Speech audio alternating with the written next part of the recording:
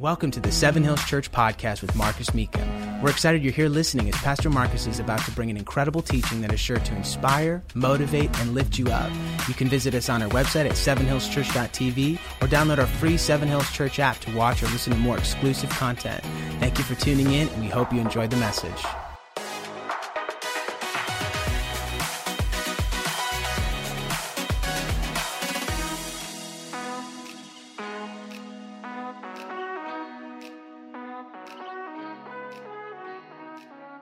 Isaiah chapter 58 and 1 Kings chapter 19, Isaiah 58 and 1 Kings 19. We're going to look at both of them.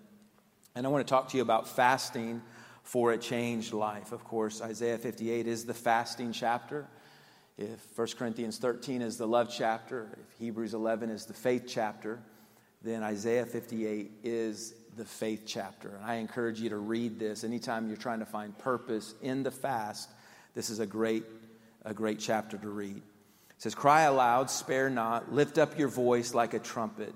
Tell my people their transgressions and the house of Jacob their sins. Yet they seek me daily and delight to know my ways, as a nation that did righteousness and did not forsake the ordinance of their God. They ask of me the ordinances of justice. They take delight in approaching God. Why have you fasted, they say, and you have not seen? Why have you afflicted your souls and you take no notice? In fact, in the day of your fast, you will find pleasure and exploit all your laborers. Indeed, you fast for strife and debate." What he's basically starting to say here is you're fasting, but when it comes to how you treat people, that's not changed. When it comes to how you talk about people, that's not changed. You're fasting, but you're still doing the same things that really don't reflect a changed life. The reason you're fasting hasn't crossed over into your daily life, your attitudes, how you handle yourself, how you relate to people it's still lacking, is what he's saying. But you think that the fasting is making up for the fact that you're strifeful, and even goes to the extreme. Look at this, that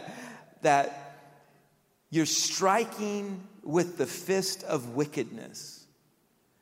You will not fast as you do this day to make your voice heard on high. Let's look at verse 5 and 6 and we'll talk about it. Is it a fast that I have chosen? This is a question God's asking. So considering that premise, that they're fasting, they're doing the religious stuff, they're not eating, they're praying, I guess, they have a religious look about them, but when you look at their life, it's still strife-filled, there's still anger, there's still violence. The two are not lining up, and God asked the question, or the prophet here asked this question on behalf of God. Is this the kind of fast that I've chosen? Is this really what we're after? To just have a religious side of this, but it doesn't change our life? It doesn't change who we are? Is that really what this is about? And of course, it goes on to say that it doesn't matter how spiritual you are. Verse 6, is this not the fast I've chosen? This is what the kind of fast that God's chosen. To loose the bonds of wickedness, to undo the heavy burdens, to let the oppressed go free, and that you break every yoke. Now, we would know a few things. We would know a yoke, for example, is a instrument that they wrap around the neck of an oxen. And the goal of this farming instrument is to control the head movement of the ox. So once the yoke is working properly, the oxen can't move its head to the left or to the right. It can't move its head up. It can only look down. And the Bible here says one of the reasons that you fast is that the yoke Those areas that the enemy has found a way to control your head, your mind, your sight, your direction. And he does this through all kinds of ways. He brings all kinds of negative forces into our life. This is attitudes, our affections, our conversations, our thinking, our emotions, our relationships. We could go on, but the enemy has a way. And the Bible says, I want you to get a picture of a yoke. I want you to get a picture of an oxen that's strong, full of potential, full of possibility. This great animal of strength, but yet when the yoke is on it, its head's down, its head's controlled, its eyes are focused down, its direction is I want you to think about that. Now, what I want you to do is I want you to know that this is the same way Satan influences you. He'll do whatever he can to control your sight, to control your mind, and control your direction. The Bible says this is one of the reasons we fast. One of the reasons we fast is to break those yokes, break those mindsets, break those attitudes, break those habits, break anything that the enemy has used to negatively control our life. In 1 Kings chapter 19, we're going to look at the prophet Elijah real quick. And I want you, as we look at the prophet Elijah, to keep in mind that image of the yoke and the oxen being controlled. Verse 8, so he arose and ate and drank and went in the strength of the food that he had had for 40 days and 40 nights. Translation, he eats a meal that lasts him for 40 days and 40 nights. Elijah is fasting, no food, for 40 days and 40 nights. How many of y'all know that's a real fast? That's not no social media. That's not Daniel fasting. Elijah would laugh at us. I'm not eating chocolate for the month. No food for 40 days and 40 nights. That's big time. That's big time. I don't even have that. I did 21 days. Do I look spiritual? You know. But 40 days he's fasting. Let's keep reading. And he ends up as far as Horeb, the mountain of God.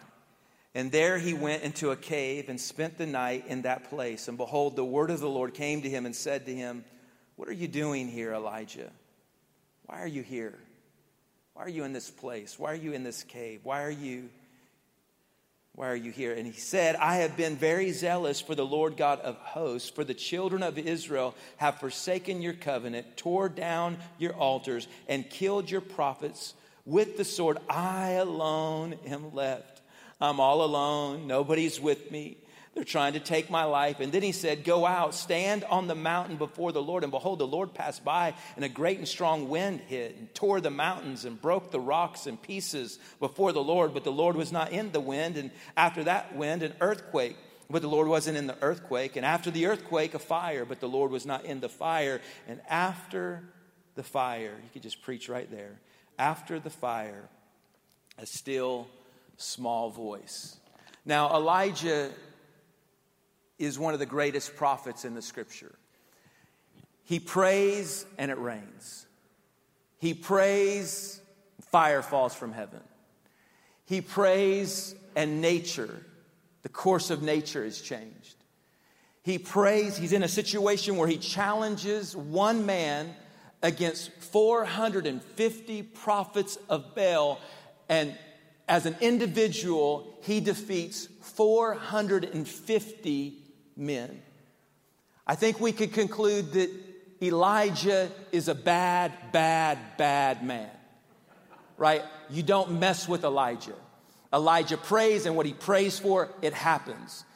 Elijah tells God to do something, and God does it. God tells Elijah to do something, and Elijah does it. Elijah is a bad man. Bad meaning incredibly strong, godly, a man you shouldn't take lightly. He gets a letter from a woman by the name of Jezebel, and in the letter there's a threat. And the threat says this: by tomorrow at this time, I'm going to kill you. And suddenly this extremely successful, powerful prophet is under tremendous pressure. He's facing the battle, what it appears to be the battle of his life. Everywhere he looks, he sees posters with his face on it that says, wanted, dead, or alive.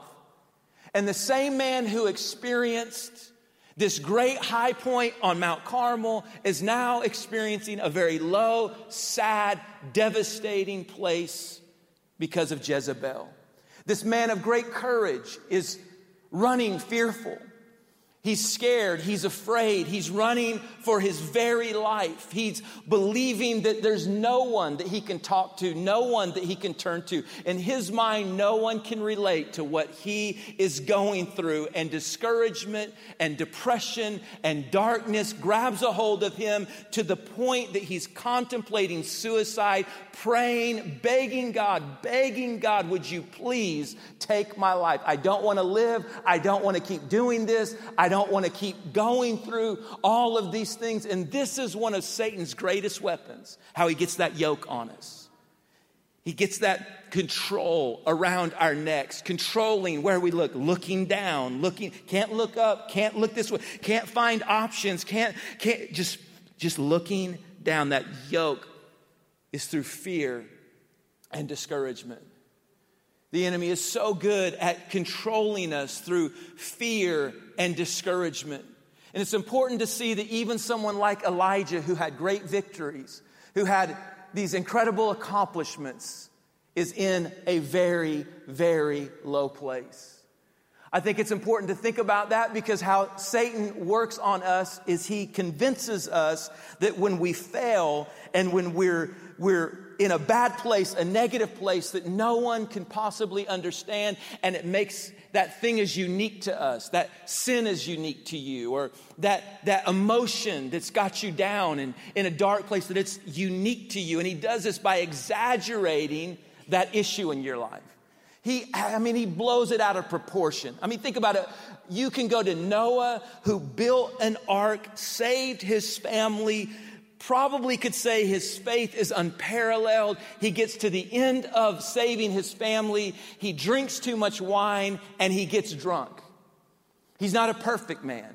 You could go to Abraham, who is the father of our faith, and yet he is lying in a situation where his wife ends up almost going to bed with another man because he says that she is not his wife, but she's his sister. One moment, a man of faith. Moses, declared the meekest man that's ever lived, gets out of control with anger and kills an Egyptian. The apostle Simon Peter says, I'll never deny you, no matter what. You can count on me, Jesus. I'm with you. I got you. Nothing will ever cause me to turn my back on you. And 3 times by the next day, and Elijah is in crisis and he doesn't stand. He's not courageous. He's not facing the threat. He's doing the opposite. He's tucking tail and he's running away. And I love this because it teaches us that we're all working through our own contradictions. We're all working through hypocrisies. We're all working through areas of our life that don't line up with what we believe. We're fasting, we believe one thing, but our life looks like another thing. Why? A yoke. The enemy has a way of, even though we have all this strength, all this power, all this potential, we can't realize it because of the yokes around our lives.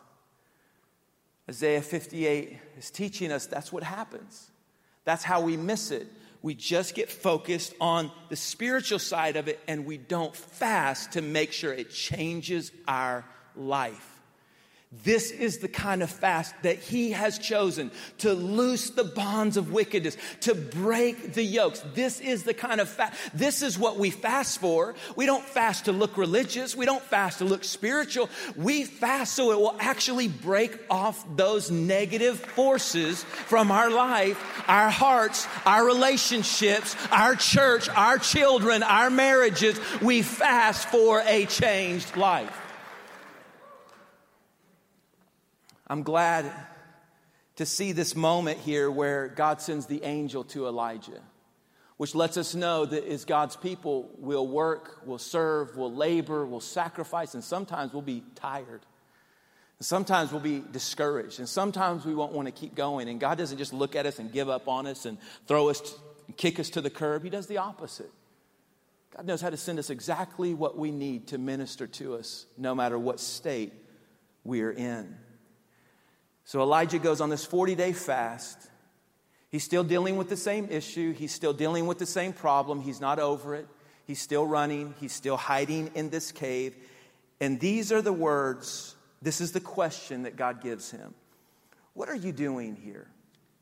What are you doing here? What are you doing in this place? Similar question to what was asked in Isaiah 58. Is this really why we fast? Is this really what it's about? Is this really what has he not called us to something more? What are you doing here? I think that's a question all of us should maybe seek to answer during this fast.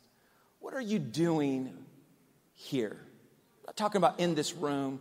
I'm talking about your current spiritual condition.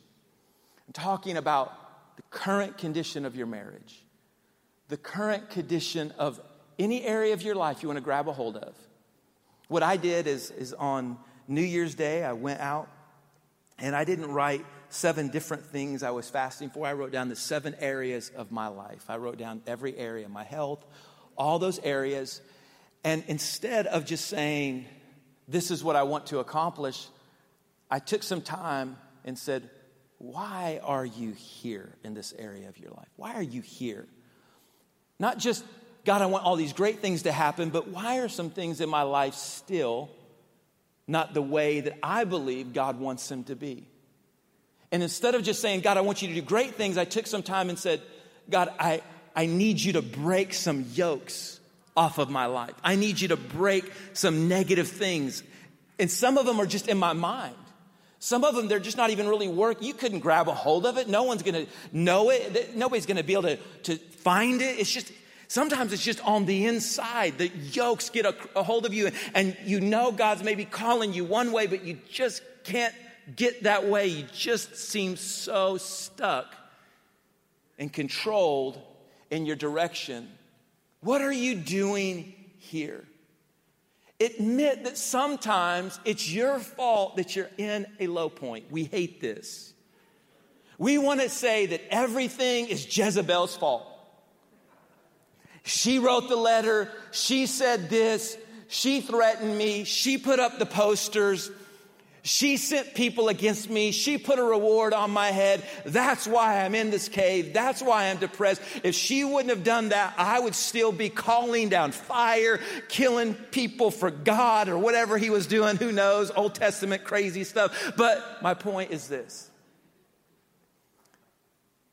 Sometimes we make the poor choices. I'm not saying it's your fault completely where you're at, but sometimes it's what happened to you that maybe wasn't, and then you react a particular way that sometimes keeps you in that yoked place longer than maybe what God had initially planned. And fasting does that for us. That's why we fast. We fast to confront those yokes. We fast to confront those areas the enemy has a hold on our life. Elijah is still depressed. He's still sad. He's still in the cave.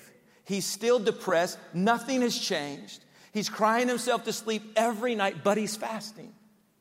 He's fasting. He's seeking God in the middle of all that. Now watch this. This is crazy. This is where me and God, we do things different. He's fasting 40 days, no food. God finally talks to him. And you know what God's instruction is? Go outside of the cave. And he goes outside of the cave and a tornado comes by. And the Bible says the mountain is splitting in two. Rocks are falling all around Elijah about to kill him. And then the earthquake hits. And then fire shows up. This is my point. Can you see how this works? He's sad. He's alone. He's devastated. He's heartbroken. He's running for his life. He's praying for God to kill him. And it's almost like God was going to kill him.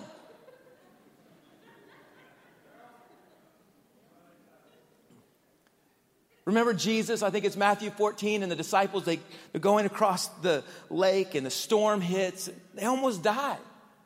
They finally get across dry land. They're kissing the ground. And then 2 demon-possessed guys run out and try to attack them. I can remember, I don't remember what year it was now. I think it was around 2007, 2008. And the church, everybody's leaving. You know, we've been through more what they call church splits than, you know, several. Just I can point to churches that open and closed. Churches all just came out. Just, you say, well, are you against that? No, but when you got several hundred or a couple $1 million mortgage that you take over, run down building, a staff that you inherited, you got to pay, and everybody's leaving. Nobody's saying, hey, I'm going to make sure I finish my tithe out for 6 months, young preacher. No, none of that's happening. None of it's happening. I can handle that. But then Sarah and I, we hate each other now. We can't stand each other. We're probably not going to make it.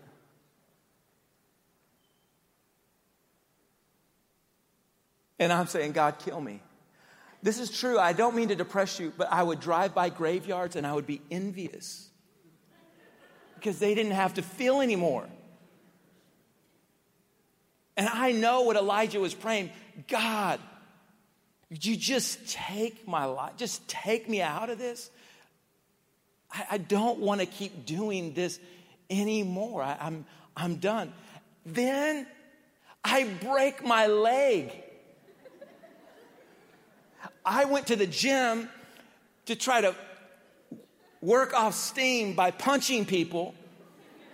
I thought I was an MMA fighter. More like an idiot.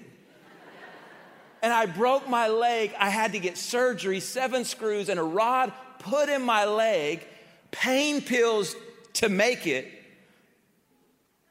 I know what Elijah's talking about here. He's in the cave. He don't feel like nobody understands. He don't feel like he can turn to anybody. And let me just help you.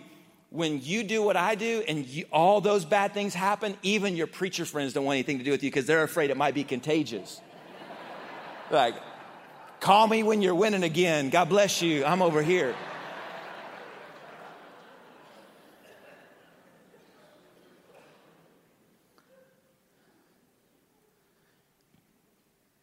I know what it's like to be in the cave. You feel like God's calling you out of the cave and you try to come out a little bit. And then it's like, my God, I think he really wants to kill me. I think he really wants to take me out. But I love the part of the verse where it says, after the fire, there was that still small voice. After the fire, God whispers to him. It wasn't a scream. It wasn't loud. But there was a whisper. I said, Elijah, man, it's over. You made it. It's done. You got through it. It was dark. It was dangerous. It was discouraging. It was depressing. But you made it.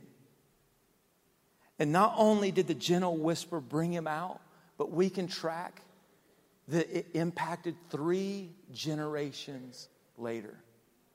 Which is, if we would have kept reading, it says that in Isaiah 58, verse 12, that actually fasting impacts generations. I can remember my great-grandma, and some of you have heard this story before. I'll tell it 15,000 more times if God will let me. My great-grandmother had been diagnosed with tuberculosis, which means, back then, it meant you had a couple days to get your affairs in order, and they're going to ship you off. They're going to quarantine you. You're going to go hang out and die with other people that have the same disease. And she had just had her first baby, my grandmother's older brother. And she was a Christian. She was a believer. She was, not just kind of in name. She was the real deal. This woman, when we went there, Sarah and I, when she told us this story, because I had never heard it when she told us this story. She was so old. My great-grandfather had been dead. I don't know, how old was she? She's in her 90s. I mean, she was way up. I mean, she was up there. And she had just woken up from a nap, and she told us that when she went to bed, she needed the curtains hung, and there was nobody to hang the curtains up. And so she said, the Bible says that God would be the husband to the widow. And so she prayed before she went to bed. She says, God, I need the curtains hung. You said that you would be the husband to the widow. I'm going to go take a nap. And when I get up, I expect the curtains to be hung. And she says, they're hung. That's the kind of woman she was. Like, she was that kind of a woman. I mean, she believed, but she goes out in her front yard and she is praying.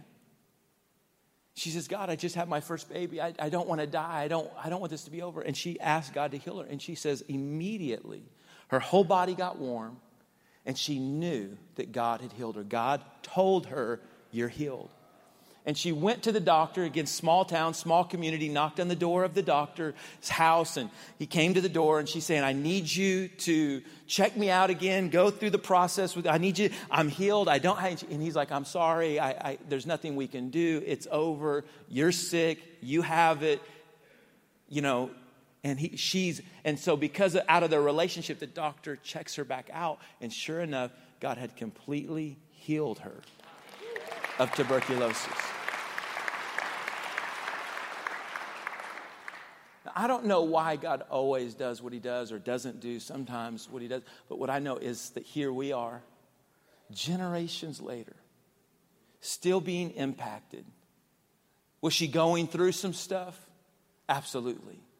But God was faithful through that whisper. You see, the devil understands that he can only push you so far. That the yoke can only be so strong that if you'll fast and if you'll pray, the Bible says the anointing of God will break every yoke of bondage. There is no negative controlling force on your mind, on your heart, on your relationships that the anointing or the power of the Holy Spirit cannot completely break off of your life. And the way this story ends is beautiful.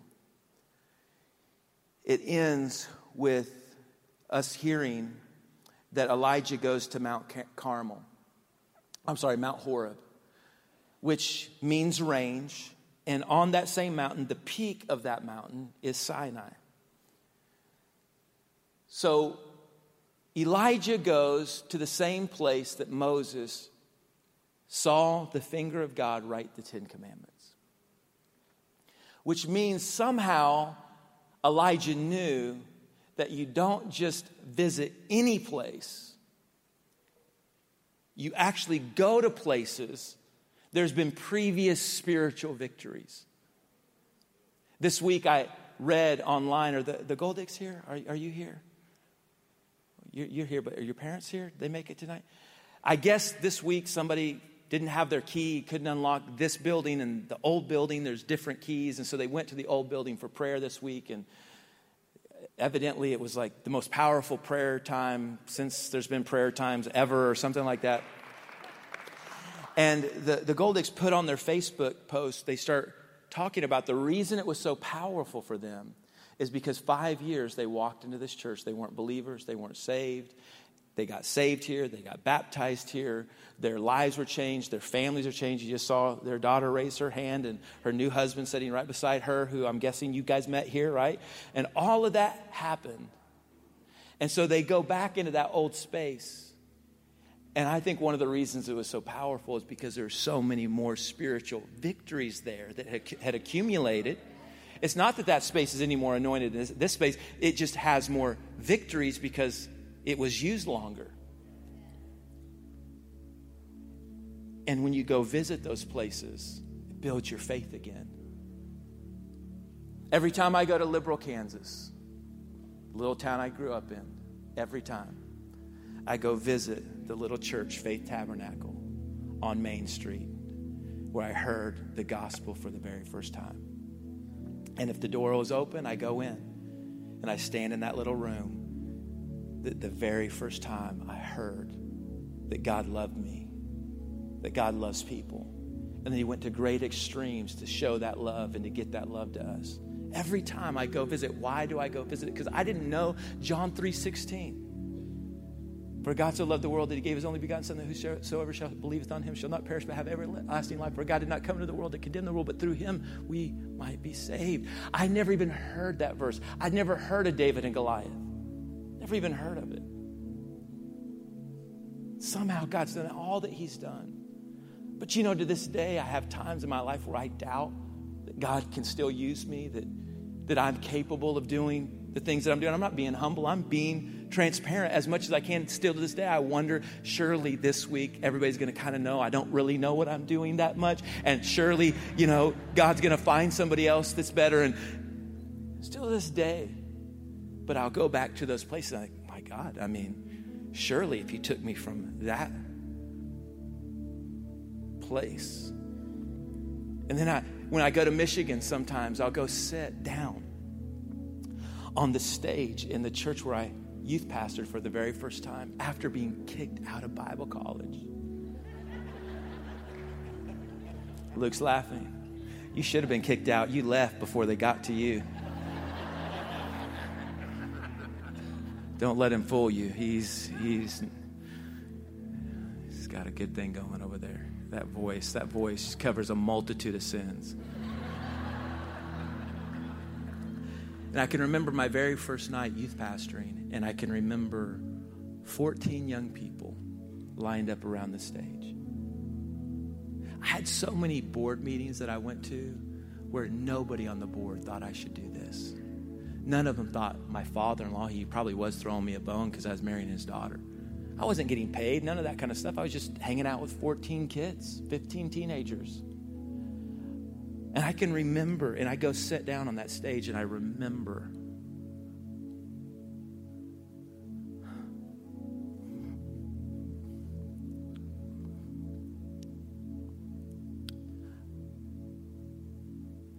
there's so many times the yokes were there. There's so many times, but God's been faithful to break them. God can break every